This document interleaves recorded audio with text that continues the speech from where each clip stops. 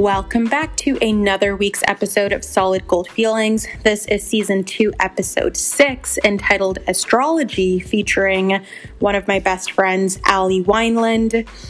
Allie is the astrology guru in my life. I mean, she knows so much about it. She's been interested in astrology for so long, and over time, she's really just collected a ton of research on it, and she has a lot of really cool opinions on astrology as well, because some of it really is subjective. Allie is someone who is very well versed in research, so you give her a topic, particularly a topic that she's super interested in, and she'll give you all the answers you need and then some, which is phenomenal, so useful.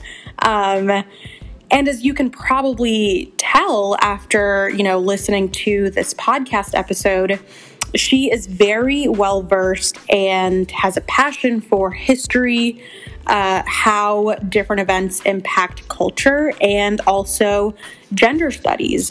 These are things that she has spent a lot of time and energy devoting research to. So that comes up a lot throughout our chat about astrology this episode. So I'm very excited for you to hear a little bit more about astrology through the lens of the astro guru in my life.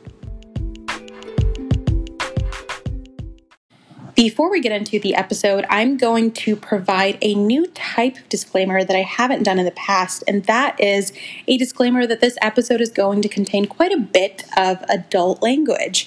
Now, I know there's a really good chance that any of my episodes are going to contain a little bit of profanities, because one, you can do that as an adult, and two, that sometimes adds to the humor of a situation. And when creating this podcast, I did in fact notify my podcast medium that this was going to contain a little bit of explicit language, but for the sake of professionalism, I also wanted to include a disclaimer from here on out in each of the episodes. Before we get into the part of the episode where I chat with Allie, the part that you really came here for, I want to give you an overview of astrology if you're not super familiar with it. And keep in mind, this is in my own words, this is my own interpretation, and I'm not an expert, so take it with a grain of salt. But from a very high level, astrology is the notion that the sun, the moon, and the planets really have an impact on human beings. And astrology has its roots in Eastern ancient culture. So even though now it's very trendy and popular among Gen Z and millennials in modern Western society, that really isn't the root of astrology. Also, astrology and astronomy are very much linked together. In ancient cultures, it's a way in which they tried to understand the world around them. You have 12 zodiac signs in astrology, and those correlate to the 12 months that we have in a typical calendar year. Of those 12 zodiac signs, you have 4 elements that each of those signs are categorized into. And actually, Allie explains this in depth a little bit later as well. But you have your earth signs, your fire signs, your water signs, and your air signs. And if you really want to individualize the astrology experience, if you will, you can Google what your birth chart is. So if you quite literally Google birth chart, there are resources that allow you to enter in the date, the time, and the location of your birth. And it'll give you all of the different placements within your chart. So for example, each person has their sun sign, their moon sign, and their rising sign. This is known as the big 3, and Allie will explain those a little bit in detail later on, but those are really the big 3 indicators of a person's personality and tendencies as it pertains to astrology. And at the end of the day, astrology is really a tool to maybe spark self-reflection in yourself, maybe get to know other people better. It's also just really fun. I mean, I find any type of personality assessment to be really fun because I love understanding more about myself. Not that I'm reducing astrology and zodiac signs down to personality assessments, because again, it has its roots in cultures that were really trying to understand what was happening in their own environment. It's not just about the different characteristics of people, but at the end of the day, it's something fun, and it's something that is useful, and it's something with a very rich history that I think should be respected. I really want dim sum. Okay. And do you want to know why? Why do you want dim sum? Because I'm on my couch right now and I have a blanket over me, and you know how I'm on my couch with a blanket over me. That's so cute. That's so cute. And Aww. you know how blankets obviously kind of like ebb and flow and fold. Mm-hmm. So while we were getting our audio situated, I started playing with my blanket and I started like picking up a little section of it. And as I put it back down, it looked kind of like a soup dumpling. Yeah. Yeah. So That checks out. I was like, I really want dim sum. Speaking of just like Asian foods, I guess, I had ramen for the first time, like ever, a couple weeks ago. For the first time For ever? the first time ever, like real ramen, not like like the packets Yes. that you like get in college for like 10 cents. No, I had like real ramen, and it was good. I liked it. Wow. And now I've been eating noodles like nonstop for the last 2 weeks. I was going to say, you had some microwave noodles before we hopped on this call, right? I did. I got them at CVS. It was a microwave pad thai. It was a solid like 4 out of 10. Like Okay. It could sustain me, and there's things that are definitely worse.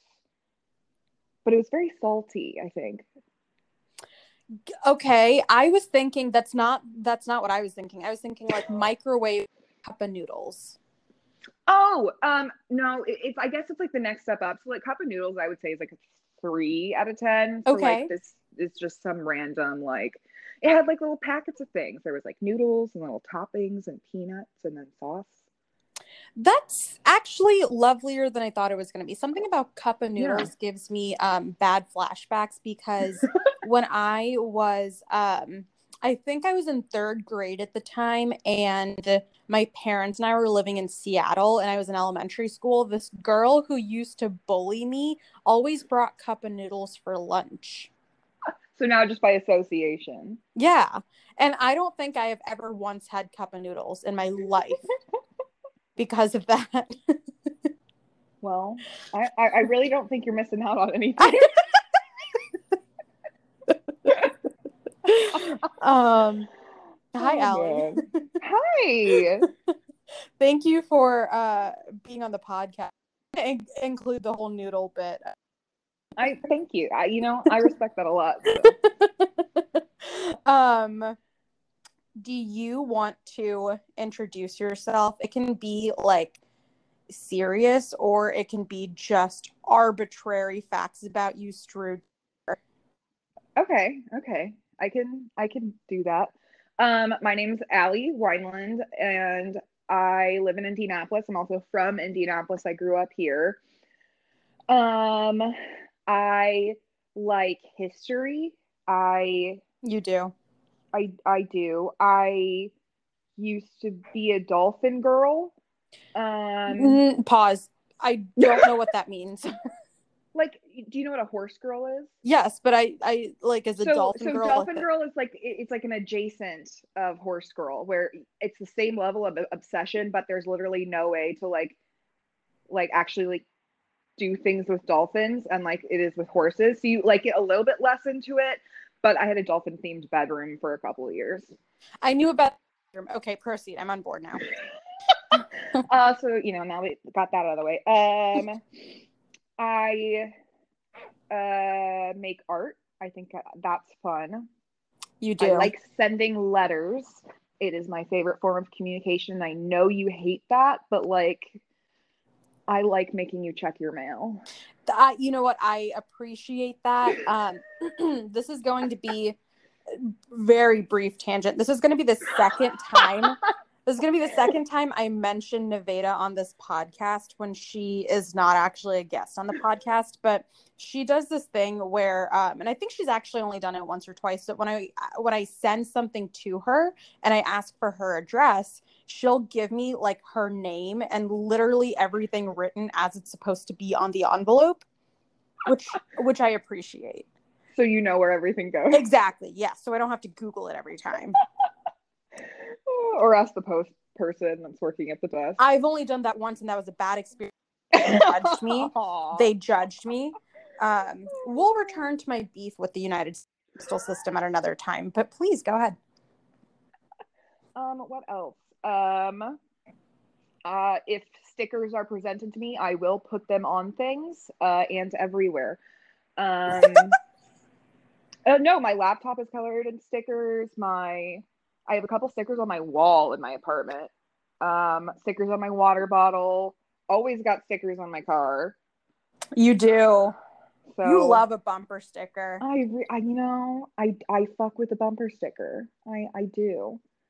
My sister got me this card game for my birthday, and it's like a Cards Against Humanity type deal, except gay.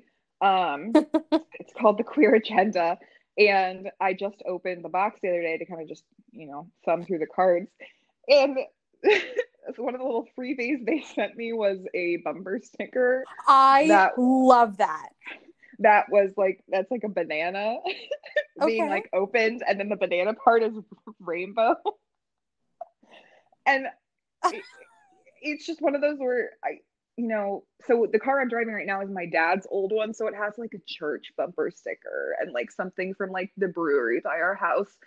And then there's like, I haven't contributed to it yet because I have just started driving this car. Mm-hmm. But I wonder how the rainbow banana would look next to the church sticker. You know what? Okay, so is this your car now?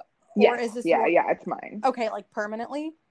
Yeah. I'm just lazy and haven't taken off the stickers that I don't want. Also, a sticker's a sticker, A sticker is a sticker. A sticker is a sticker. I say put the gay banana, the gay peeled banana, right next to the church sticker. Make them touch slightly as if they're kissing. just barely, they're dipping their toes, they're trying. Okay, I also, because this is a publicly broadcasted show, I sound like this is like a radio thing. I do have to clarify, and I'm going to speak on behalf of you, but correct me if I say something that isn't true. Neither Allie nor I have nothing against organized religion, but we have nothing against non-problematic organized religion. It's just we ourselves are not religious, but like if you are, and that's something that brings you like peace and happiness and purpose, phenomenal. But like I just can't relate to that, and that's fine. Agreed. Okay. But a gay banana next to a church sticker would be But that's so funny. Yeah. Just a little, So funny though. Wow. Okay, perfect. So the reason I brought you on this podcast is because one, it's about damn time, and two, I like, obviously this goes without saying, but I'm going to tell the listeners, Allie is my astrology queen. Like, she knows absolutely everything about I mean, significantly more than I do about astrology. I feel like I'm our friend group's go-to astrology, like amateur astrologer. Well, here's the thing. I feel like if, each person in our friend group had a persona, yours would be like collecting crystals and placing them on windows. And I don't know if these go hand in hand or not, but like bonfires in the forest and chanting, maybe. I haven't done that in a very long time. And probably the last time I did it was like a Girl Scout camp. But I do enjoy a good bonfire in the woods. Yes. And I do enjoy a good group song, Yes. Okay. Okay. So maybe if I existed, a couple thousand years ago or something, maybe I would be actively doing that. And that would be dope. But here we are in 2021. Yeah, you really are the resident astrologer. And I don't know what it is, but something about astrology, like it really, really just gained a ton of popularity over the past few years. Or maybe it's been super popular for a while now and I only just started paying attention. But I think with mass media in general, I think it's just taken off, and also it's been adopted by a lot of people that traditionally, wouldn't have found out about it or wouldn't have access to it. But it's been around for like since the beginning of time, almost like yeah, just for forever. Even like ancient civilizations, they found like carvings, and astrology is how they would tell astronomy is how they would tell the time, and that has thus trickled down into the development of a theory around maybe why do the planets move this way, and what does that mean, this search for, I don't know, human meaning. Why do you think it's hit a wave of popularity among like the youths? Well, I think culture is, evolutionary, and it also is, I think recently, as our world becomes more intertwined with each other, especially through the internet, I think we start to pull things from other cultures without realizing it. But also, I think this generation, this generation as a whole, as in like anybody, I don't know, under the age of 30. Yeah. I think we see the world a little differently. I think this new generation has been using astrology to break free from the cultural and traditional norms that they were brought up with. Yeah. And it's seen as a way that, especially for me and the people that I know personally, like growing up in the Midwest, it's a lot of culture and a lot of our experiences are very monochromatic. Yeah. And you're probably brought up in a, some sort of Christian religion. There's also a big Jewish population in the Midwest. Or, an organized religion with laws and phrases and teachings on how to be a good person. Yeah.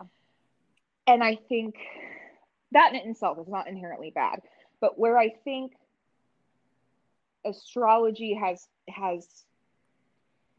captured the minds of a lot of these people who have grown up in environments where they aren't necessarily enamored with the structural and political components that have become intertwined with religion nowadays, or just culture in general. Everything is interconnected, and with a power structure that doesn't serve the people that it should. I was enchanted by it because it helped me understand other people. Yeah. And you know, not everything about every sign is going to align with, you know, that person or characteristics or whatever. But there's a astrologer I follow. Her name is Chani Nichols. She's Canadian. And in her newsletters that she sends out, she always says, take what you need and leave the rest. And that's kind of the approach that I think matches up really well with me and how I see astrology, but also has then bled out into the rest of my life where, you know, you don't have to follow everything that one person tells you to say or do or act. Yeah. But instead you can explore different sources, whether that's religion, whether that's astrology, whether that's just academia or books or cultural experiences, or just, you know, talking to your family and learning their stories, finding out different ways to live life and different theories on just the existence of human beings and what is your role within existence. Yeah, I think astrology is interesting because it's sort of at the intersection of a lot of things that might not seem super related on the surface. So, I mean, it has its origins. Oh, definitely. Yeah, it has its origins in astronomy. And since it's been around so long, there's a history and a culture of Eastern Asia associated with it. But also, like, it's a form of religion to other people or spirituality. So it's just bringing together a lot of different things that are both tangible, like the sciences. Oh, absolutely. And also, well, even in like early Mesopotamia and the Greeks and the Romans and early Europe and especially in Asia, that was their calendar. Yeah. The holidays denoted not only astrological things and what kind of celebrations you should have and, you know, when to connect to different kinds of energies, but also when to harvest, when to, I don't know, it told, like, every culture has legends and stories. It, you know, told the story of what was going on with their surroundings physically and then I think connecting that to their own spiritual practice makes that, you know, circle complete a little bit. Yeah.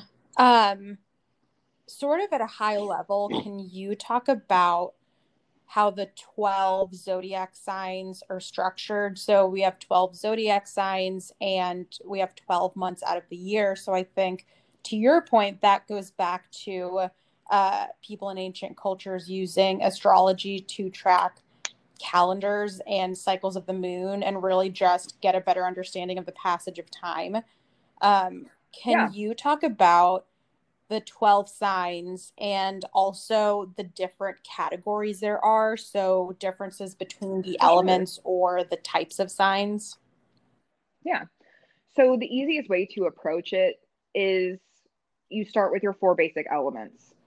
And this is the, again, widely accepted Western version of astrology because it's the one I know best. And there's a lot of different deviations and subversions or higher versions that, you know, I'm not as intricately aware of or knowledgeable about, but it all starts with your 4 elements. You have earth, fire, water, and air. And all 12 of those signs fit into one of those 4 categories. You have your 12 signs and they all fall under one with, you know, basic traits and whatnot that are associated with that. But for earth, we have our Virgos, which is our lovely Maddie Tittlemani. We have our Capricorns. We have Virgos, Capricorns, and our third one. My brain just died. Our Tauruses. Thank you. I know so many Tauruses, and they're all going to be pissed at me for forgetting them. Can I say something? Like, I think that they're the weaklings of the Earth category. I hands down think you're gonna that. make some people pissed I know off, your dad's a Taurus. Like, I think it's just because they're stubborn. I don't know that it's necessarily the stubbornness. I think it's also like the they're not unambitious, but stereotypically speaking, I feel like they are not as busy as Virgos and Capricorns. But that being said, just because you're a busybody, Well, it's just different priorities. yeah, I think just because you're a busybody doesn't mean you're necessarily more productive. But that's just like how it's categorized stereotypically in my brain. Yeah, I don't think they're the weaklings. I think they're the very strong-footed sign. But you're probably right. Let's see what's next. I know. For our fire signs, we have Aries and Sagittarius and Leo, which your girl is a Leo moon. I love Leos. So we love a good Leo. You know what? I've never met a Leo I didn't like. Well, that's probably not true. I never met a Leo that I knew their sign that I didn't like. Yeah, I think something about Leos, they're always just very pretty people. They always have a very like glowy energy to them. Absolutely. I love a good Leo. And then water signs are, stereotypically very emotional, very in touch with that. We have Scorpio, Pisces, and we have, I'm literally looking at my wall where my like art of all the 12 signs are. Because I'm like, my ADHD ass can't fucking remember shit. And Cancer. This is one that's gonna make people sad too. I always forget about Cancer. I do too, and it's not because it's only because I don't think I know a single friend of mine who's a Cancer. Well, that's probably mine too, because I didn't know. I wasn't close with many Cancers until much later in my life, and so that wasn't something I was keenly aware of. Now I'm very close with, I love my Cancers. They're very kind and giving. They are. But I do forget about you a lot. I'm sorry. Also, hot take. I didn't always feel this way, but now I kind of do. And I don't really know what brought upon this shift, but I don't really think I love Pisces anymore.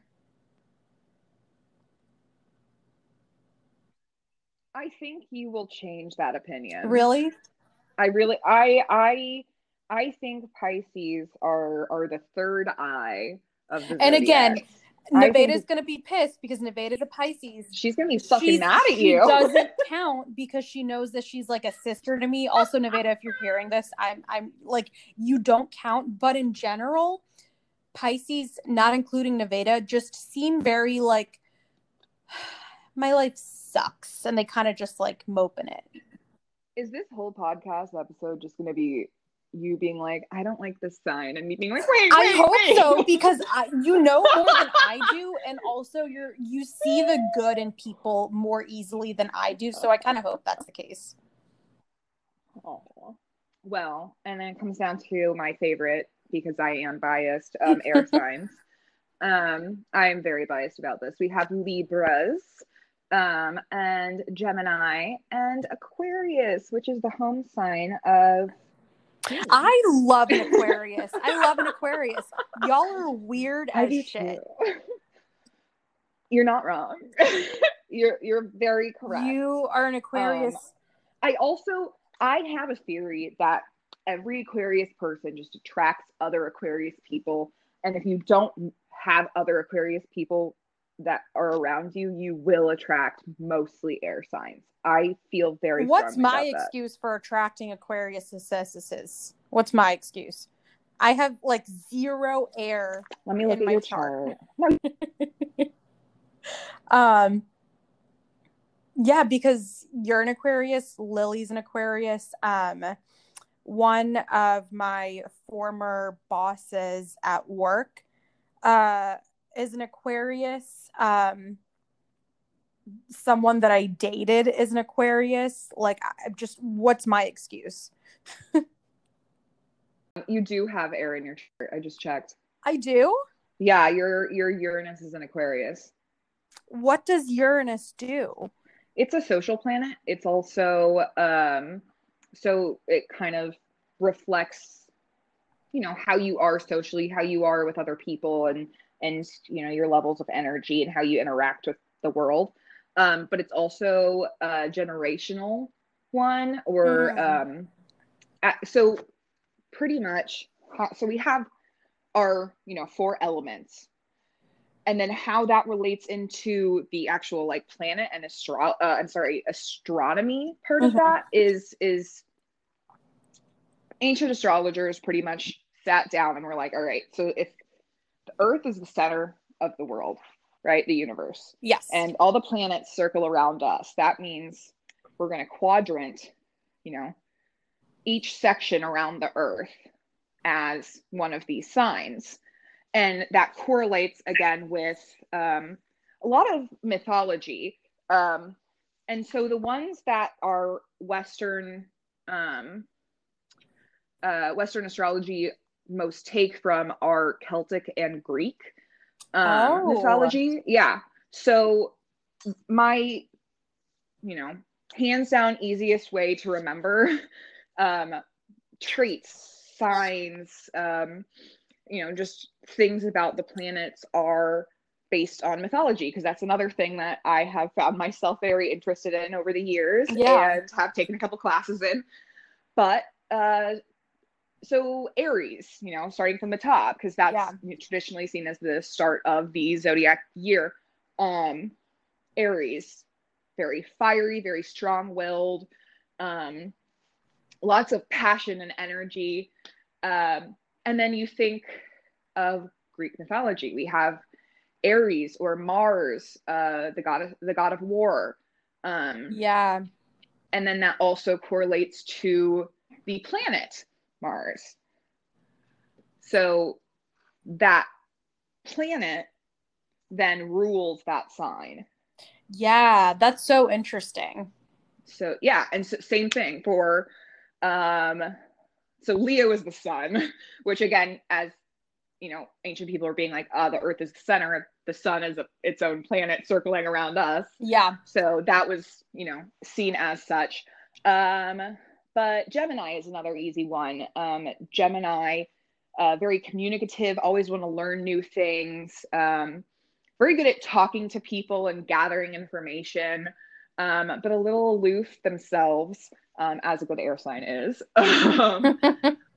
But their ruling planet is Mercury, which is also in mythology Hermes, who is the messenger of the gods. So messenger, communication. And so we have that link there. Again, ruling planet of. So, you know, so that's the other funny one is Aquarius is, their ruling planet is Uranus, who is Poseidon. Which always pisses off people that start learning about astrology. They're like, why the fuck is Aquarius an air sign?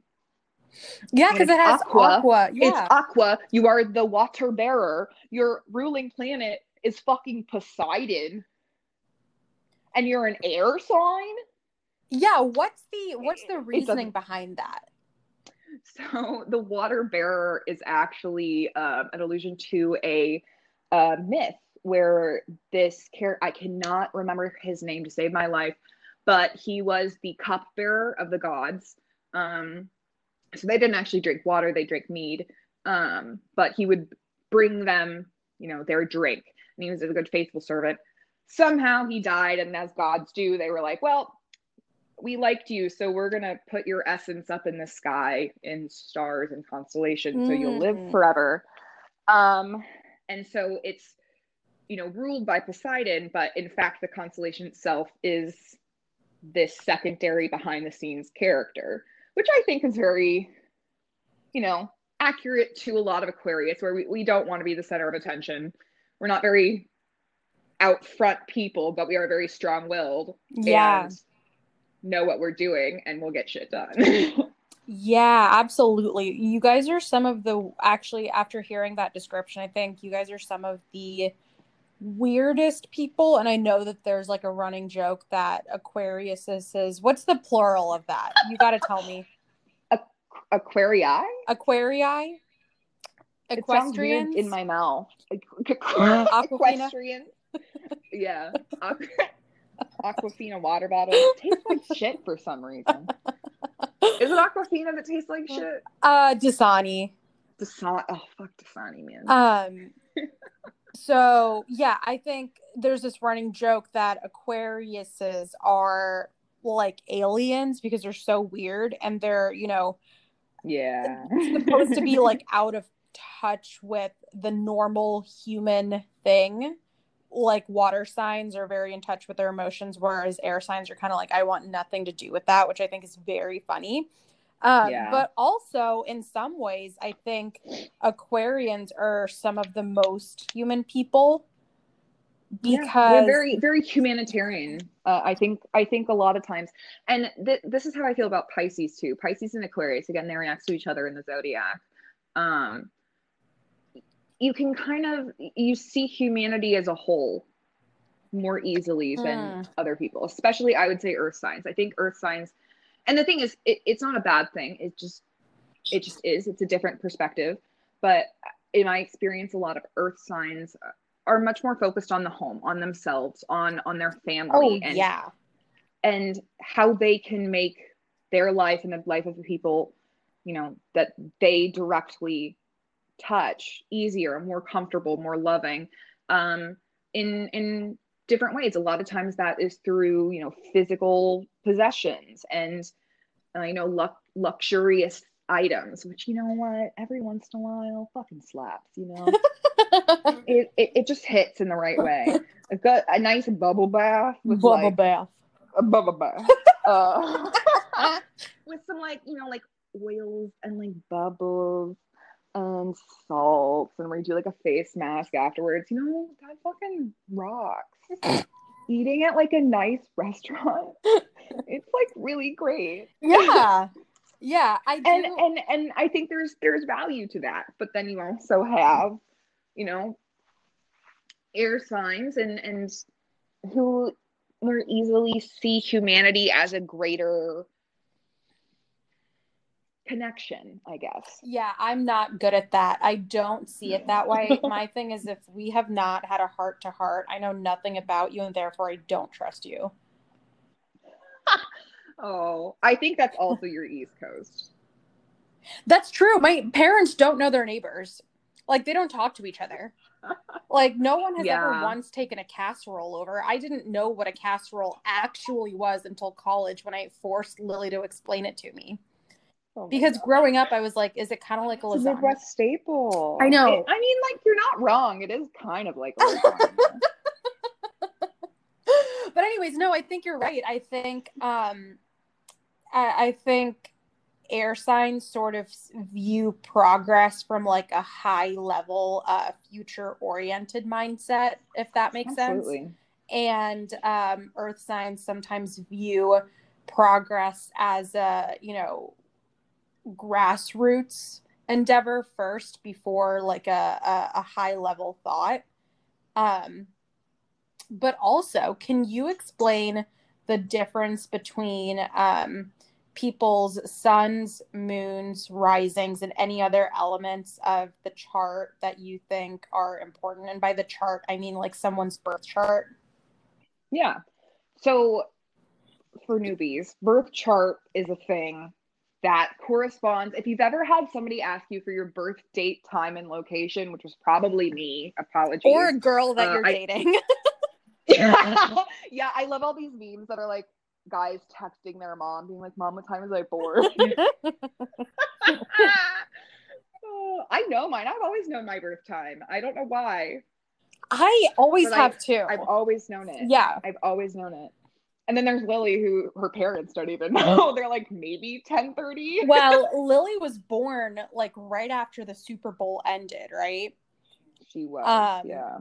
Which, by the way, approximately 10:30. I did the math. Okay, perfect. Yeah. So the Super Bowl is tonight. Slight tangent. Yeah, I keep forgetting about that. I do too. At work, we have this sort of I think it's a competition, but I'm not quite sure if I'm being honest. Thing related to the Super Bowl, and I forget my answers. I just picked random things because I've Googled the rules to football, and it doesn't stick with me. It doesn't stick, but I digress. So yes, back to the birth chart. So based on your birth time and your location of your birth, you pretty much are given a snapshot of where the planets were in the sky, as well as, you know, some comets and meteors, and, you know, you can get really into it if you want. But pretty much a snapshot of where the planets were in the sky at the very moment you were born. And then based on that, this theory of a birth chart is that you can then not only see kind of the personality traits that might be present in this child, but also if you, again, get into those more like smaller and more intricate, you know, comets and small planets and moons and whatnot, you can see maybe what their future will be like, which, you know, take it or leave it. But I think it's fun. I think it's an easy way for me to make connections in my brain. It's really helpful for remembering people's birthdays. Yeah. But it also just kind of gives you an idea of, you know, what the vibe of the person might be, and whether you might get along, or if you're in a more like professional setting, like how you can communicate with them and maybe how they communicate and how you can adapt to that. I mean, everyone has their own ways of doing that. The Enneagram is very popular right now. That's another one. I know a lot of businesses have different kinds of like, you know, trait, you know, personality trait type things within a professional setting that they'll do little quizzes for. Myers-Briggs is another one. You know, these kinds of variations exist everywhere, and you know, people either buy into them or they don't. Astrology is just another one of those, except with a much deeper and more lengthy and spiritual history. But for within your birth chart, your big three, when, you know, people refer to your sign, it's usually asking your sun sign, which is, you know, the one that you'd like look up your horoscope in the newspaper and that's what you'd read. And then the second of the three is your moon sign, and your rising sign are the third. So your rising sign you can actually only get if you have your birth time. So you might not be able to like get that if you don't know it, or if you don't know like where precisely you were born. But the categorization of those three, actually, I'll start with rising sign. Rising sign is often thought of as who you are on your first impression to people, or some people even say it's what you look like physically. It also is said to be how you acted when you were younger, as a child, and then as you get older, you will usually, you know, start to fall into either your sun or your moon sign, depending on multiple facets, but and you know, take over a lot more of those personality traits, I guess.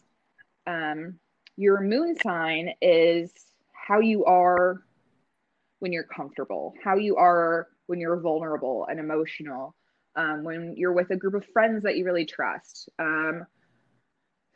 you know, when you're with your family, if that's really like important and close to you. It's how your heart is. It's how you are when you're alone. So for an example, my moon is in Leo, and Leo is a very performative and outgoing sign, which I used to be in high school and growing up. I was very, you know, I did a lot of performing arts, and I was very involved in that. And then realized I have terrible stage fright and might shit myself on stage. But it was only when I was by myself. If I had to do something by myself, if I had to do a monologue, if I had to do a solo or something. As soon as I was with a group, I felt much more comfortable. But, you know, after studying and, you know, learning more about these, I found that I am performative in my personal relationships. I think it's fun. I think it's funny. You know, drawing the attention to something stupid I said, or, you know, misheard. And, you know, also Leos are generally very like generous and giving people. And I think I do that in with my time and my energy. I really, really try to give my energy to the people that I care about. And that's something that's important to me. Then your sun sign is seen as who you are at your essence or who you grow into. And sometimes sometimes your moon sign will be more prominent. So in the case of my sister, she's also an Aquarius, but definitely her moon is in Capricorn, and she definitely exudes a lot more Capricorn, like just behaviors and trends and whatnot. And that's just, she's a much more emotionally connected person than I am. She's much more in tune with that, so it makes sense. But for me, I definitely think I am very wholeheartedly an Aquarius. To its faults and gifts. But so it also can be one that you grow into, or one that's at the root of some of your actions. And again, a good example is my sister, who, again, very emotional, very steadfast in Capricorn for sure, but very humanitarian and really cares about her community and her environment and the change that she can make and the steps forward that she can take to do that. And that's a very Aquarius trait. It shows you that, doesn't mean it's gone. It doesn't mean that's not important. It just, as you grow and depending on your situation, you have different priorities. And I think your sun sign will always shine through at the basis of those, no matter what. Yeah, that's interesting. So, question for you, and I've sort of always wondered this. My sun and my moon are both in Virgo. So if your sun is always at the core of you, but it's also something that you grow into, how is it that I'm still growing when my moon and sun are both the same? Like, how can I really gauge that growth from an astrological sense? Yeah. Well, I actually have a correction for you. Your sun sign is actually Leo. I know you don't like this, but based on the location of where you were born in India, you are technically a Leo. But if you put your birth location of where you grew up, you're a Virgo. I know this, but I hate it. I know you hate it. I know you do. But you have to respect where you were born. I guess. And just because it makes you mad doesn't mean it's not correct. And I think you are one of those people whose moon shines through a lot stronger than their sun sign, and that's okay. I mean, your name literally means moon, Maddie. That's true. I don't know.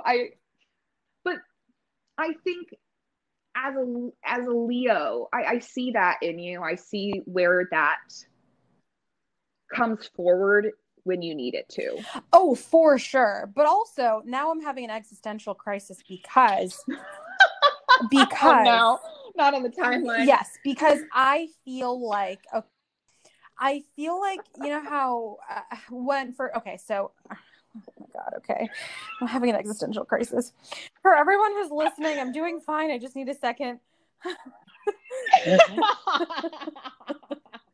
Making Maddie questioning her own identity as a human. Back. So when we were talking about this in college, probably like the beginning to the middle of college, I believe, I was like, okay, I'm a Leo if you put in my birth location, which is in India, but I'm a Virgo if you put my birth location as, the place where I spent the majority of my childhood, which is in Pennsylvania. So and that's because my birthday is right on the cusp of Leo and Virgo. But so I thought that we kind of talked about, me taking into account the where I was born versus the environment that I spent the majority of my time in.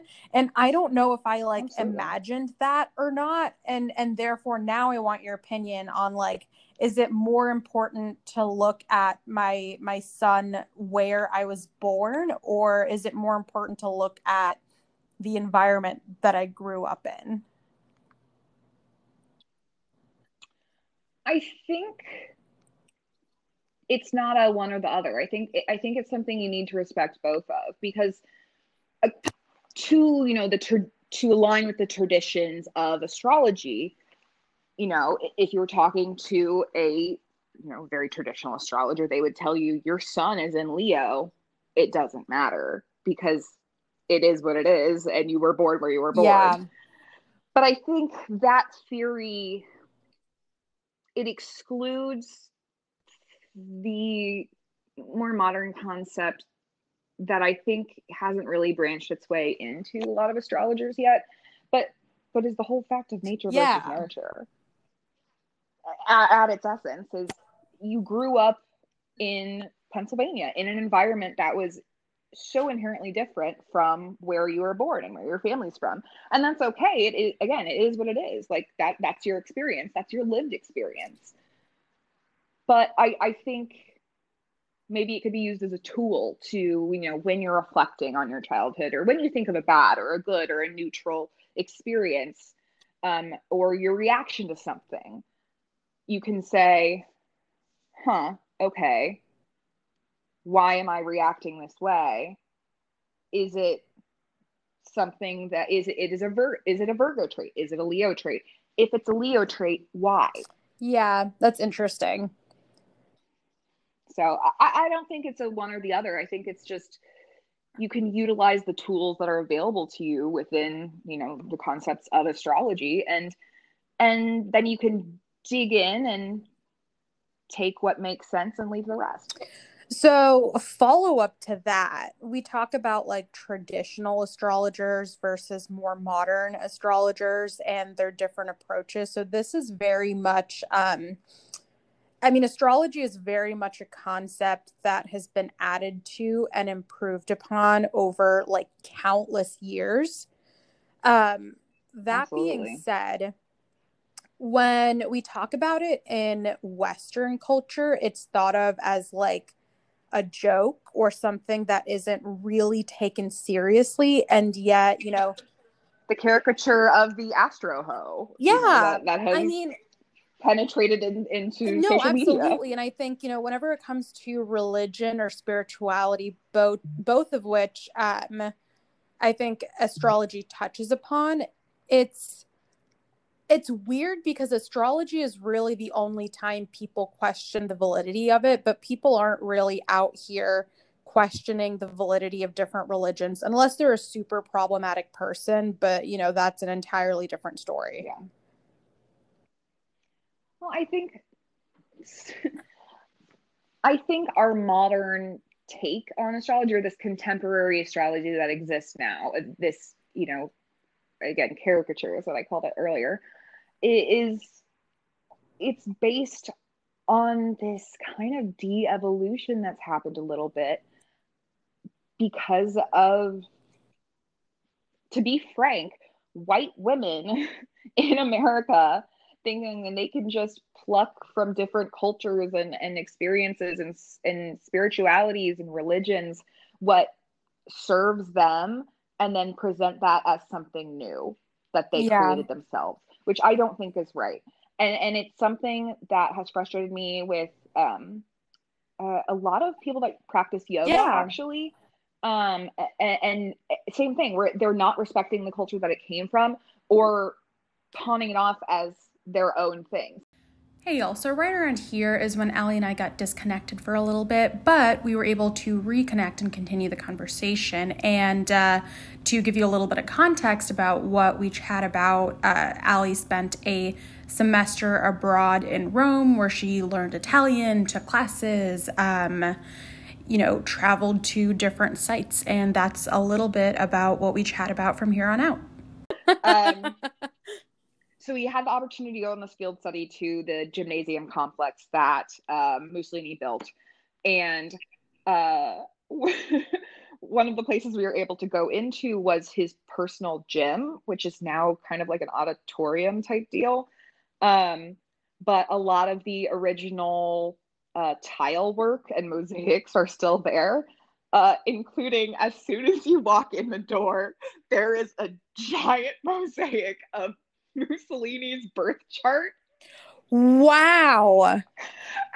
And it was one of those where I was with a group of people where I couldn't just be like, I know exactly what this means and what I now make of Mussolini. And my professor like mentioned something and he's like, does anyone know what this is? And I was like, I think it's his birth chart. And my professor was like, yep, it's the whole thing. And I was like, I need to shut up, because I was like, I could tell them exactly what this means about Mussolini, but I also was like, it's Mussolini. Like, he's the original gay indie girlfriend. Oh man! Wow. So that it was just, and the thing is, that cracked me up everywhere in Italy, because anytime you were in like a big villa or like, you know, some old Italian, you know, mansion or art museum, you'd look up or look down at the ground and somewhere there's some rich fucking Italian dude's birth chart painted celebrating his life. Wow. And it's hilarious. And it just makes you realize that people really fucking cared about this shit once upon a time. And it wasn't combated against Christianity like it is a lot now. Yeah, absolutely. It was actually very, I mean, within Christian religion, well, I guess, excuse me. Well, yeah, Christian religion. So the birth of Jesus Christ was discovered because of astrologists. Really? Yeah. So the whole concept of like, you know, they followed these three wise men is what they're now called, followed this star in the sky, baby king. And that was because they had used astrology to predict this giant, you know, astrological event, and the location of this star. Again, this is very, you know, like early, and again, Eastern astrology, so it's different than what we know it as. So, but you know, it's entwined in almost every culture and every religion, and especially with Christianity, they have a bad habit of taking, it's like what white women do, like I said earlier, where you pluck a bunch of things from other people's cultures and religion and pass it off on your own without, you know, connecting it to the history behind it. And it's sad, but what I've seen now that's interesting is a resurgence of Christian women, of Christian people actually embracing astrology, or even just more quote unquote occult type spiritual practices, and recognizing the pagan history of it, but utilizing it in a way that, you know, connects them to their God. And I guess I have as well, but more in like I use my spiritual practices that do sometimes correlate with astrological events. And I use that in a way to actively connect to the world and to the energies that surround me. So I think it has evolved, but you have to respect the history of it. You have to respect where it came from, and the people that were punished for practicing it, and for utilizing it when it was not okay to. Yeah. Publicly. Do you feel like in your life you view astrology as your form of either religion or spirituality or connection to the world around you, or do you feel like astrology is completely separate from all of that and you view astrology more as a practice than a medium through which you can connect to some sort of higher presence that you might believe in? I think it's a little bit of both, and that's something that I appreciate about the contemporary astrology community, at least the ones that I have found myself and actively searched out. Is there's this whole idea of, I keep saying this, of take what you need and leave the rest. Yeah. And in a respectful way, where anytime, someone publishes a astrological like newsletter, is very common in the community, or, you always hear about, oh, it's the full moon, time for these things. And, sometimes I do little full moon rituals because I love the moon. She's my girlfriend. She's fucking hot. And I definitely look at her every time I see her in the sky. I love the moon. 10 out of 10. She is hot. My big piece of floating rock. Love her. How does she glow? I know, like, science has explained that, but, like, how does she? Like, she looks how does she? Phenomenal. Phenomenal. Always. There's never a time where she does not look phenomenal. We love the moon. But I don't know. I think I see astrology as a tool, as a tool to know more about myself, to know more about my friends and my community, and sometimes, and more recently, my world. It helps me contextualize what's going on in my life with what's going on in the world, and also the significance yet insignificance of my humanity, of myself. And I think astrology is one of those things where it is a very worldwide thing. Everybody has a star sign, whether you like it or not. Like, you can look up anybody's birth chart. Fun fact, if you want any celebrity's birth chart, it's probably online. And again, it's, somebody tells you your birthday and that correlates to a star sign. Doesn't matter if you believe it or not, it's there. Yeah, that's true. And I think that's kind of cool because it globalizes this practice. It makes it universal. But it also can get extremely personal, like the use of a birth chart, of, analyzing every single cosmic aspect of the, moment someone was born. And I think that dichotomy, existing on the same plane, on the same, 180 degrees from each other on opposite ends, it's something that I think I've talked a lot about in therapy, is how do you hold these two things and accept both of them as true when they're extremely opposite of each other? These two truths, these two things. But I think for me, I use astrology as a tool to know myself, to know my community, but also to give myself the self-knowledge in order to grow as a person. And I don't necessarily believe everything in astrology. I don't think that you can tell someone's future by it. I think it's funny sometimes when they align. Yeah. But I don't think you can tell what someone's sign is by what they look like. I have a really hard time believing that. Actually, you know what that reminds me of? There's this TikTok trend where it's like, if astrology's fake, then why do all insert sign here?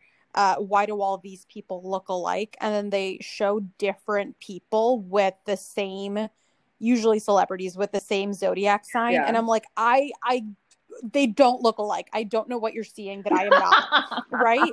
And it got to the point where I thought the trend was literally a joke, where people, it might be, it might have divulged into such.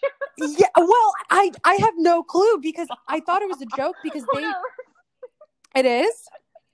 I don't know. I think that's one of the funny things about astrology and media right now is you never really know when it's like a joke or when it's not. Yeah, because every single time I see something, they're like, well, if astrology's fake, why do all Geminis look like this? And it's people of very different races, ethnicities, styles, like literally. Maybe they're seeing something that we don't. I know. And I'm like, is this a joke, or am I just dense and I'm missing something?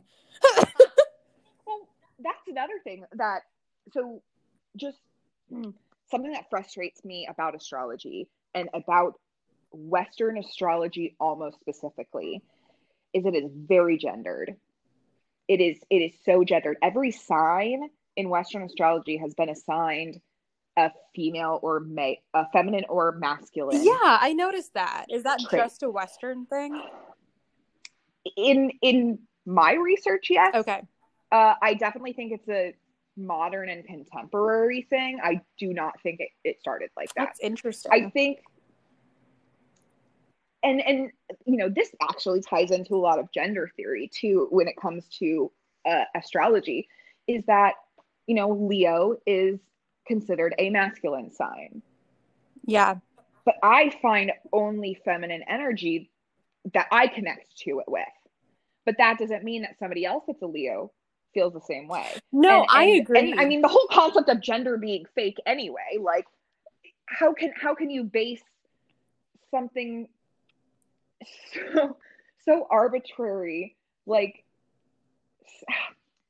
it's the same thing like when someone says, oh, that person is talkative. If it's a female, yeah, they're usually, you know, chatty or bossy. Or if it's a man, they're, you know, outgoing and assertive. But it's like, what happens if you're in the middle of that? What happens if you're neither of that? Yeah. What happens if all of your concepts of feminine and masculine totally get, you know, just crumbled down? All you're left with is the essence of that. And a lot of contemporary and modern astrology genders not only signs but traits, and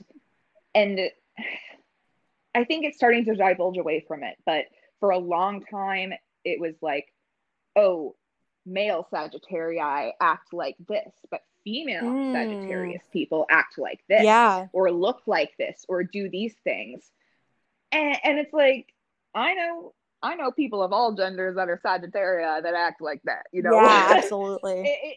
It's indiscriminatory. How can something as ephemerate as the fucking universe and cosmos care about something so tiny as the concept of gender? Yeah, that's a very profound statement. Doesn't make sense. Something to think about, y'all. Something to think about. It's something to think about. I mean, like, if you question your gender during quarantine, I won't judge you. We've been there. I shaved my head. I went through it, you guys. Like, hop on the bus. And actually, that's so interesting because, you know, I mean, you know this because you were learning Italian in preparation for and like during your semester abroad in Rome, but a lot of Latin-based languages have, you know, masculine and feminine pronouns, or gender. Yes, exactly. They're assigning a gender to a word, and I know that's truly just rooted in the history of that language, but I've always sort of wondered how they've distinguished between the two, and I could be wrong because, you know, all I know from this is what I've been taught by different teachers that I've had. But in French, for example, that's the language that I grew up learning and have been doing so for quite a few years. And apparently, you know, the only way they knew how to gender words is based off of the essence of those words, but it's almost like who is determining that. But that's like a very white men. yeah, and that's also, I mean, that's a very that's an example that yes, language is an everyday tool, but it's not necessarily being directed at a specific person. But I noticed in astrology, there's, you know, a very binary system of establishing characteristics, and it's based off of gender sometimes. So I've always sort of wondered who puts that together. I mean, it can be more problematic with something like astrology when it's supposed to be, you know, targeting the core or root or origins of a person's personality. And, you know, in something like language, it's a little bit less personal. Yeah. That's an interesting thought of, I mean, when you think about it, everything in our world since the colonization of the British has become gendered. And, you know, I actually just read this article today, and it was about, it was taking a lot of facts from this book called The Invention of the Woman, or The Invention of Femininity. I can't remember exactly. And you know, the concept of a woman or a man, and the roles that we now associate with that, or the traits, or, you know, any of these things that have become so intrinsic to our daily life and thinking. This article specifically was talking about in Africa, and in this this smaller section, it's just south of Nigeria, and how their culture, their only hierarchy was based on age. And that's how it was structured. And then when, you know, colonizers came in and introduced this idea of femininity, masculinity, the roles that are associated with that, but also the worth that is placed on a person based on the gender that has now been assigned to them by a foreigner who knows nothing of their culture or how they live their lives. You know, you're now forced into being seen by the rest of the world as this thing that you don't understand the concept of. How can you conceptualize how a white British man saw a black woman? Yeah. And say that's okay? And it just it baffles me of how much colonization has impacted the, you know, this binary that has been stapled into our culture. That's a really good point, because if you think about it, like, yes, age is a thing that exists, but in another way, it's kind of just an arbitrary way to differentiate and categorize people. And I think gender is the same way, where yes, like, you know, someone's biological sex organs, that's a thing, but it's also just an arbitrary way, kind of like age, to differentiate between people and categorize people. It just seems very like somebody picked a method of organization out of thin air, and that happens to be age, or that happens to be gender, or that benefited them. Yeah, exactly something that's easier for another person to understand, and something that's honestly a little bit lazier and maybe more convenient. Absolutely. Yeah, it's all power play.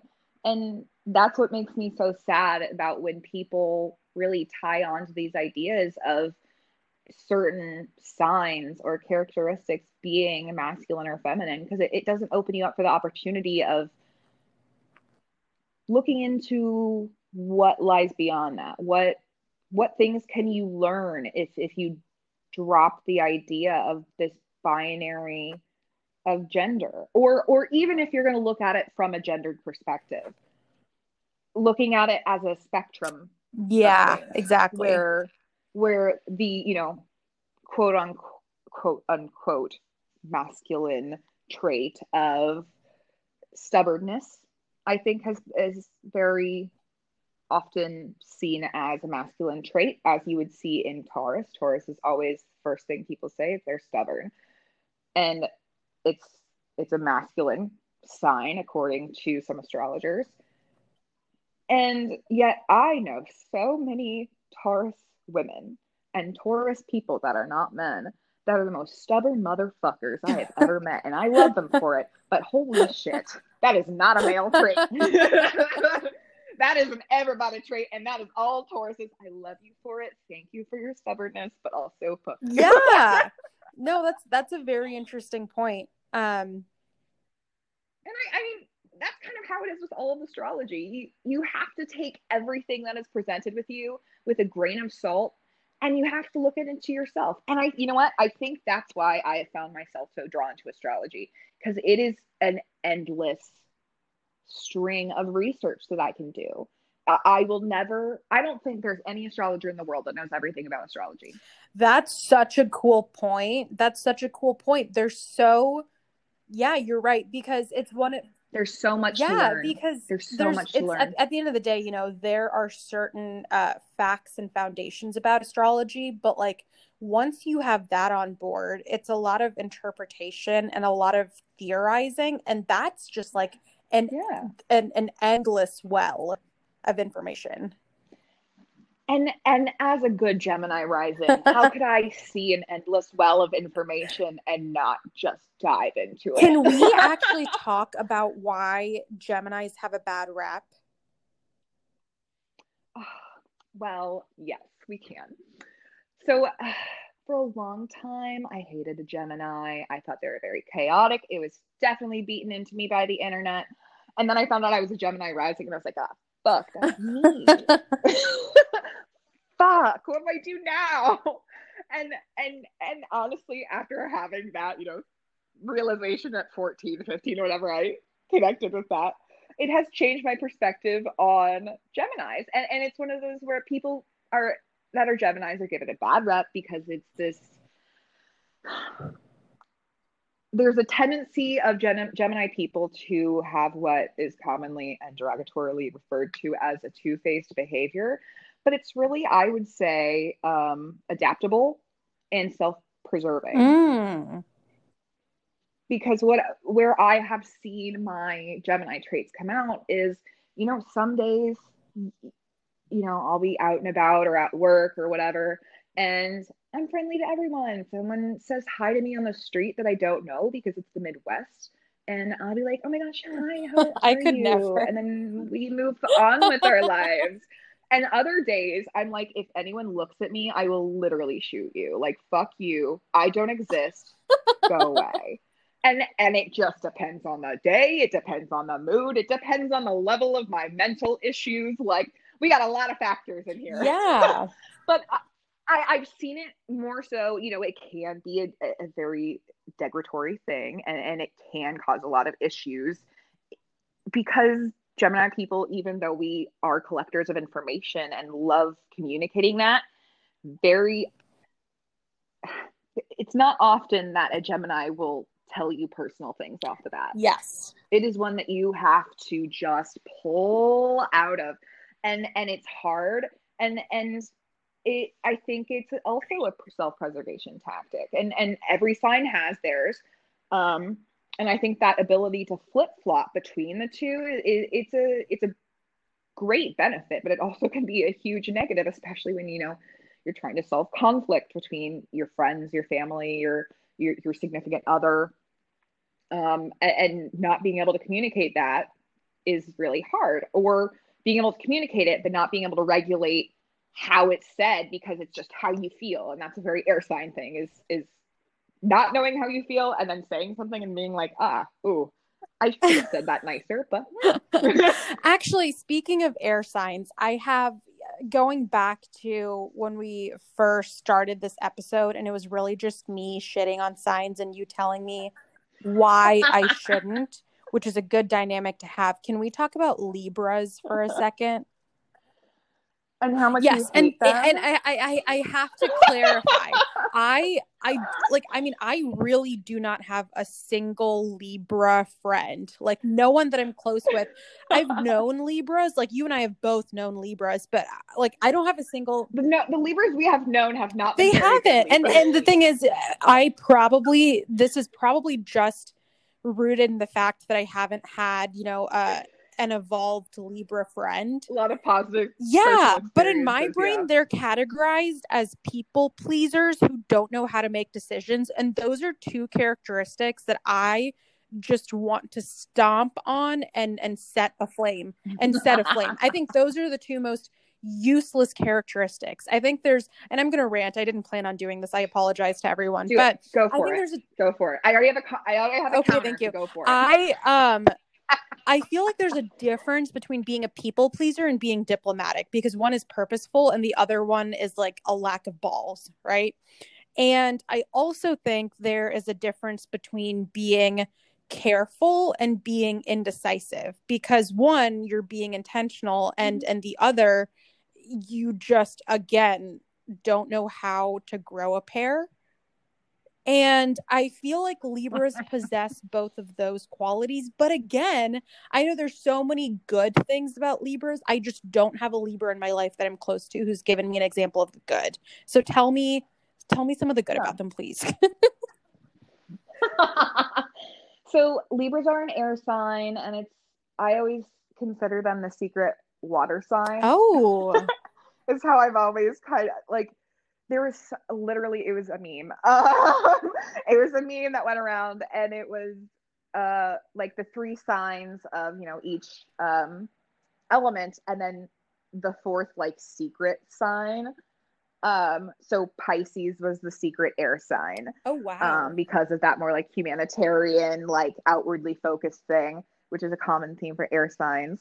And what was it? I think Cancer was the secret fire sign, which I thought would was expect funny. Scorpio to be the secret fire sign. Oh, no, honey. Fire and water, baby. I think Scorpios are very secretive, not in a bad way. I want to analyze everything for myself first, and then we can talk about my opinion, which is something I very much respect, because sometimes I just say whatever the first thing I'm thinking about, and sometimes it's not what I actually think, which can get me into some shit sometimes. But someone's like, but you totally said it was that thing. I was like, you're like, I was brainstorming. Ignore it. Yeah, everything I ever say is a brainstorm. Take nothing. It's like when you first turn on a leaky faucet in a cabin you haven't been to in a year, and you get the brown water first, and then you leave it running. Yes, you leave it running, and you get the water you can drink and shower, and that's what's happening. That's a good analogy. I like that. But I think there's the indecisiveness that you hate, and that people pleasing that can be very distasteful in certain situations. It's the opposite side of the same coin as this positive side, because the symbolic ruler of Libra is a goddess. I'm not sure which one, who is holding one of those old balances. Like a scale. The gold ones. And thank you, my brain. And it's weighing the options. It's seeing what is the most true. What is the true essence of this? And that's not something you can get about easily. But it's also something that if Libra isn't given the space and time to explore that, to really think about, what is in the right here? What is the most diplomatic way to go about this? What is the balance that I can bring to this situation? And a lot of times, especially in this fucking modern world, the easiest way to maintain balance is to just say yes. Yeah. And I think that's really frustrating for a lot of people, especially in Earth sign. Oh, I see what you're saying. Mm-hmm. Okay, that makes a lot of sense. Yeah. So, again, and you said something earlier, right, as we were diving into this, where you haven't known a lot of evolved Libras. That's something in astrology that I love the concept of, because it gives people not only the opportunity for growth, but also growth of how they see themselves using the same traits. Absolutely. And so this concept of unevolved and evolved forms of signs. You know, a quote unquote unevolved Aquarius would be very aloof, very distant, always in their head, tied off from the world, trying to fix the world's problems, but not fixing their own. And that was me. That was me growing up 100%. I bottled up all of my emotions as someone with, I am a very air dominant chart. And I have absolutely no water in my whole chart. Not one water sign. I think my Chiron is in Scorpio, which is again one of those little things down the line that you only get to when you've been reading down a rabbit hole of Wikipedia.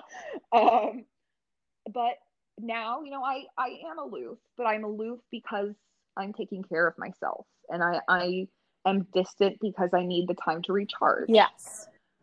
And it's the same traits. It's just how you utilize them. And it's something that a concept of this evolution of the human being, evolution of each sign, and then that within the context of the individual and the rest of their chart.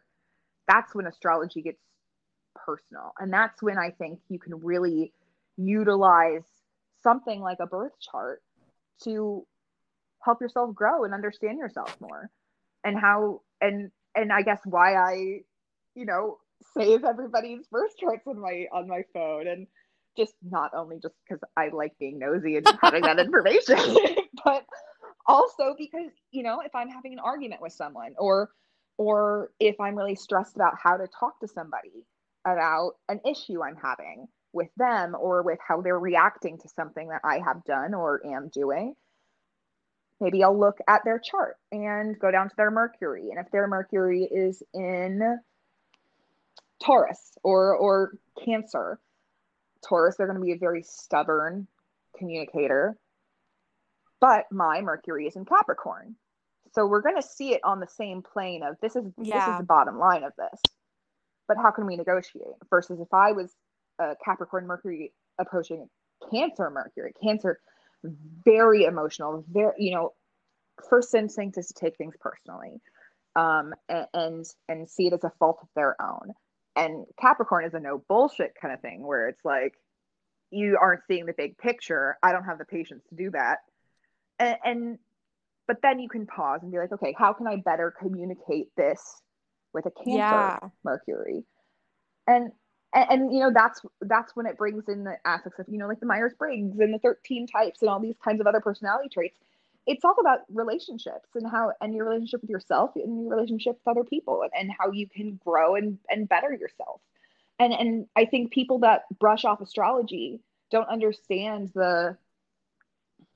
how intrinsic a tool like that can be to somebody's personal growth. Yeah, I think it also, you know, gives people a sense of identity and belonging, because I think like categorizing and labeling and boxing people and things too much isn't, you know, super productive. But I think a little bit of that is super healthy and sometimes necessary to give you some guidance. So like, yeah, so like, you know, a human being is born and they can be anything and everything they want to be, but that's like a lot of possibilities. And therefore astrology can be something like you said, you can read a description of, you know, some of these different qualities of yourself based off of what signs you have in your birth chart. And you can kind of take what fits and leave what doesn't, because if you're reading something that you like and you think is also true, it might be a good way to develop that positive characteristic. And it just, or if you read your co-star for that day and it calls you the fuck out, and you're like, ow, why did you hurt me like that, you AI generated piece of shit? Like, but also that anger reaction to shit where it's like, oh yeah, you suck at communication, you better get your goddamn shit into gear. And you're like, okay, yeah, you do, but you're so mean. And then 2 days later, you're like, holy shit, it was so that's funny. So funny. God damn it. And then you can stop and think about it. It's a good tool for giving you like a starting point for more things to think about. Yeah. Yeah, self-reflection. It's all a part of that process of, you can't grow as a person Yeah. until you know yourself. So find a way to know yourself. This has been a very enlightening chat for me. I'm so happy to hear that. On a completely unrelated note, my favorite. Can we talk very briefly about a true crime podcast that I am currently listening to? Okay. So, yeah. This podcast is called the Dirty John Podcast. And it's both like a podcast series as well as like a show. And I've listened to the podcast, literally just finished it today, and I watched the show, you know, not knowing that it was based off of real events like last year or a few years ago, don't quite remember. But the story behind this is, and again, this all took place, you know, between 2014 and 2016, and therefore the people in this story for the most part are alive. So I don't want to speak ill of them specifically, but the story behind it is this guy named John, who's like this notorious con man, and he would literally just prey on vulnerable women in hopes of like mooching off of their money, their wealth, their career expertise, whatever. And his most notorious victim is this woman named Deborah. She goes by Debbie. And I heard throughout this podcast so many different things that she and potentially family members have done that I think are not wise or intelligent. And I'm going to leave it at that because, again, I would like to stay respectful. But that goes to say, I'd like your opinion, maybe even from an astrological perspective, of why I'm constantly so infuriated when I hear stories, like especially like true stories of people, you know, getting duped or fooled or frauded when it was very obvious that was what's happening. Really? That's okay. A Virgo, baby. Because you are able to make the connection of, this is the problem that is presented, and you immediately see these are the steps that need to be taken to accomplish this, and this is the best route of action, or you see a couple and you choose that, and it's very clear to you. You're also a very well-educated and knowledgeable and self-sufficient person, and I think seeing other people make dumb decisions when you clearly see this line makes you furious, because you're like, they could have just completely not had this issue if you would have just listened to me. And the thing is, you're probably right. You're probably right. But and the thing is, I try to, you know, I try to, my first instinct is always to remind myself of other people's positions and points of view. So I'm always questioning, you know, was this person actually acting like a stupid person, or do I, you know, is there entirely a possibility that I, in the same position, would have acted the same way? And it's very easy for me, having never been in a scary position like that, to be like, oh, I know for a fact I wouldn't do that. But also, if I can be honest, if I can be super honest, I seriously, truly think if I were in a position where a man was trying to con me, I would be able to see through it if it was as obvious as the story from that Dirty John podcast. It was just so obvious. He was supposedly a doctor, but he owned literally nothing but like a few gross old clothes. But how do you know what he owns? Because they, first of all, another mistake, they got they got married after like 2 months of knowing one another. And then they moved in together, and all he brought apparently were a few boxes of clothing. Honey, that's just red flags. I know. And then flags. He kept sending like threatening texts to this woman's children, and her children were like, Mom, this guy, what are you doing, Mom? And apparently also this was her 5th marriage, which again, I do not want to shame anyone, but it just seems that there were so many, to quote David Rose, so many wrong things consecutively, one after another. And I'm listening to this and I'm like, I don't want to say that I am better than you, because I am not inherently better than anyone. But I mean, it's one thing if the lines were blurred and he was really good at what he did, but he wasn't.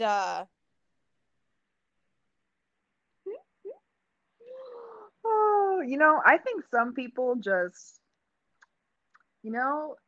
are clouded or blinded from certain things depending on their background and their own trauma, or they're just, being or having like shitty parents or role models.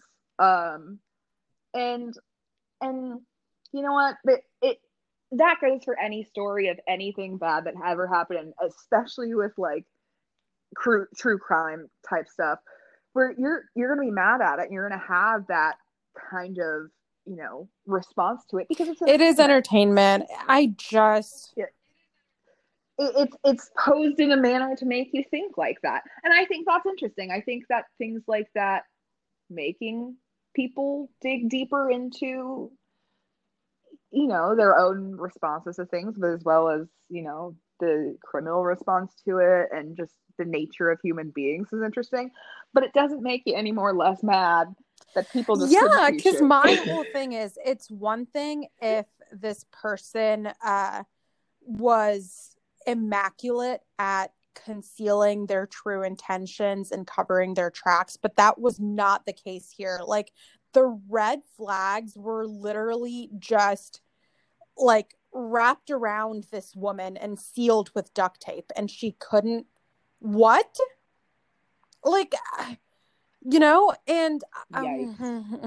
and I'm getting itchy.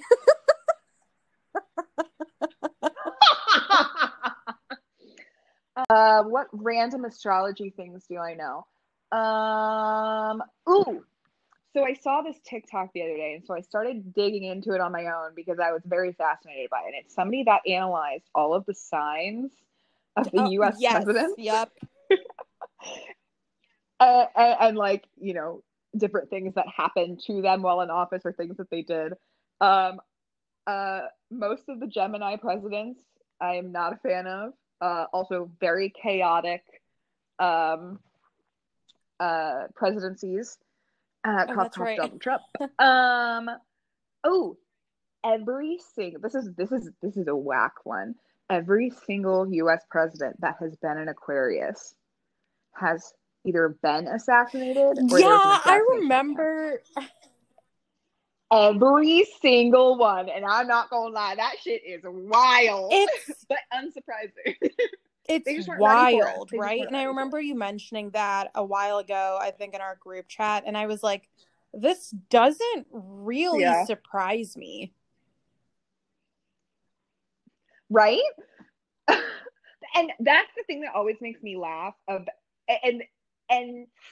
stereotypes are stereotypes for a reason, even if they can become caricatures. But most artists, like musical artists and actors, oftentimes are Leos or Aries. Very performative signs. A lot of politicians are Earth signs. You get a good number of fire signs in there too.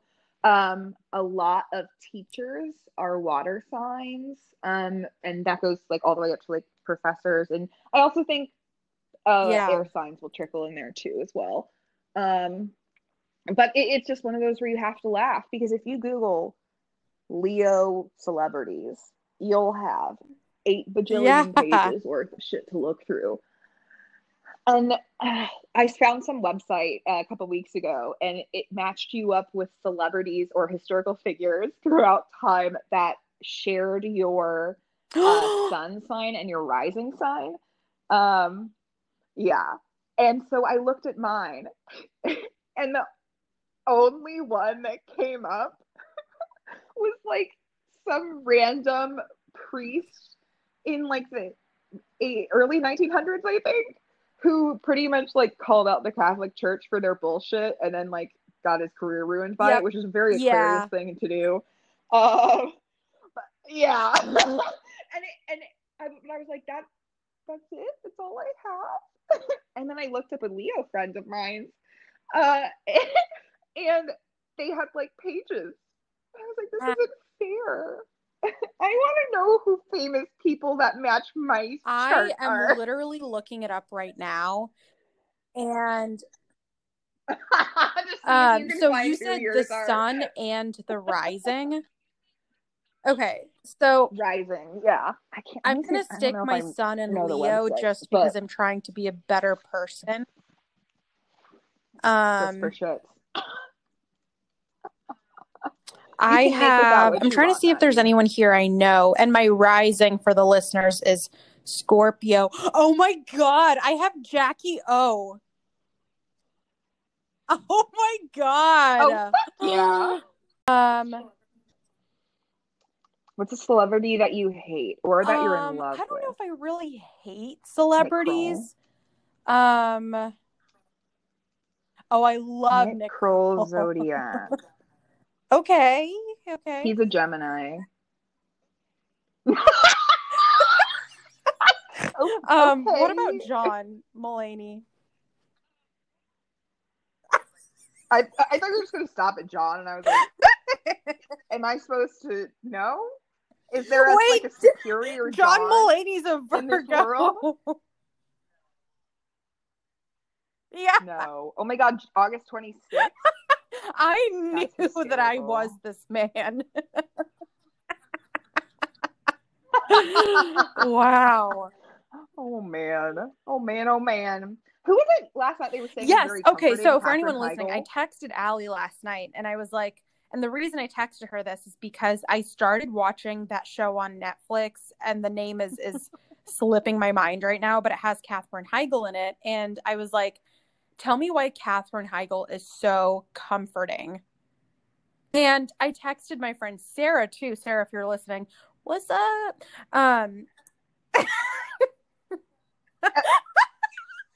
Hey, Sarah. Hi.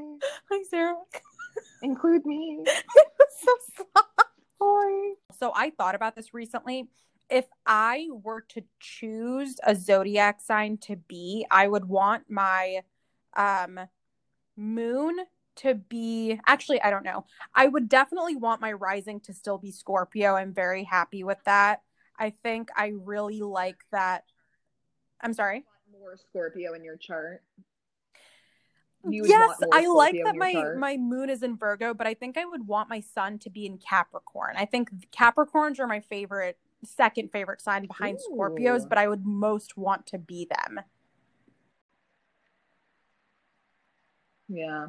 There was a girl I knew very briefly in college, my freshman year, who started, talking about astrology at some point. We were like on a bus trip somewhere. And she just looks at me at one point, she was chatting and we was just quiet.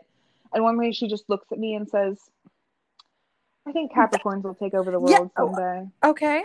And that's it. And I was like, yeah. I mean, probably.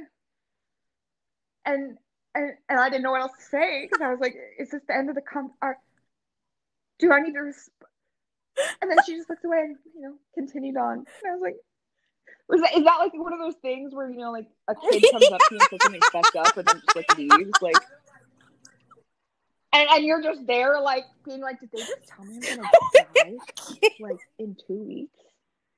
Did they just tell me I have a poltergeist? And then they just left.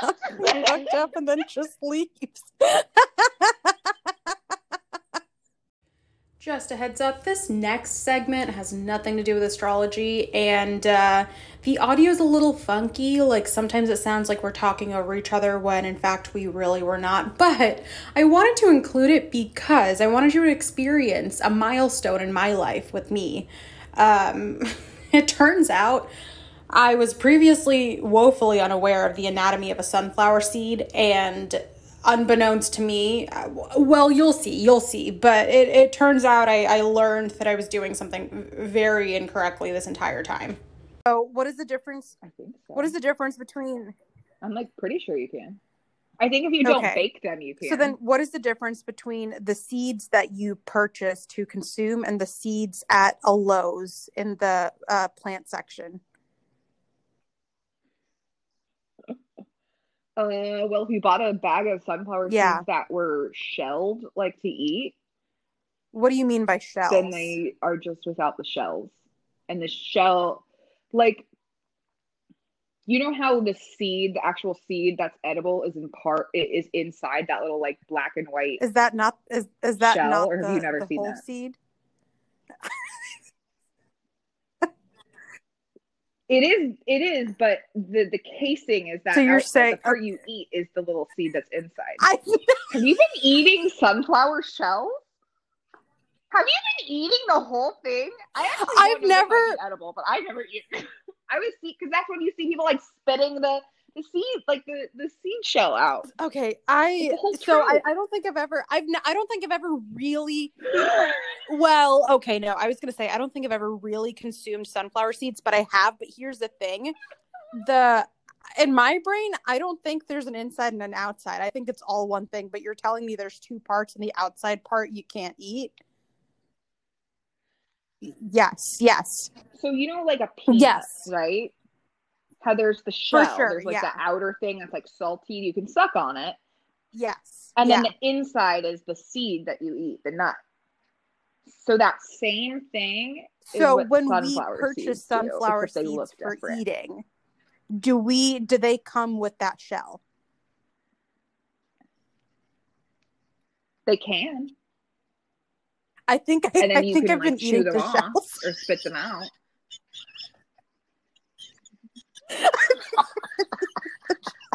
I think that's why I don't like sunflower seeds. Probably. That's what I would check out.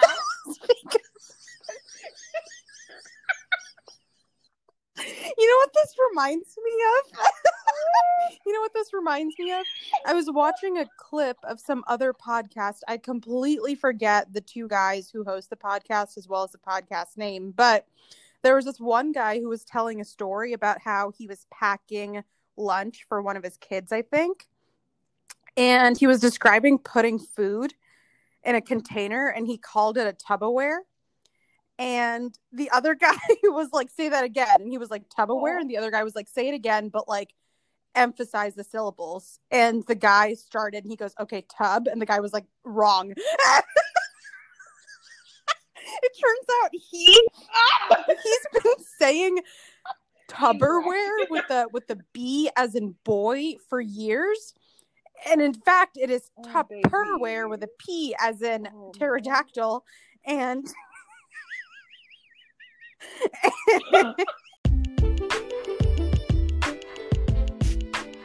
And that is it for season 2, episode 6, entitled Astrology, featuring one of my best friends, Allie Wineland.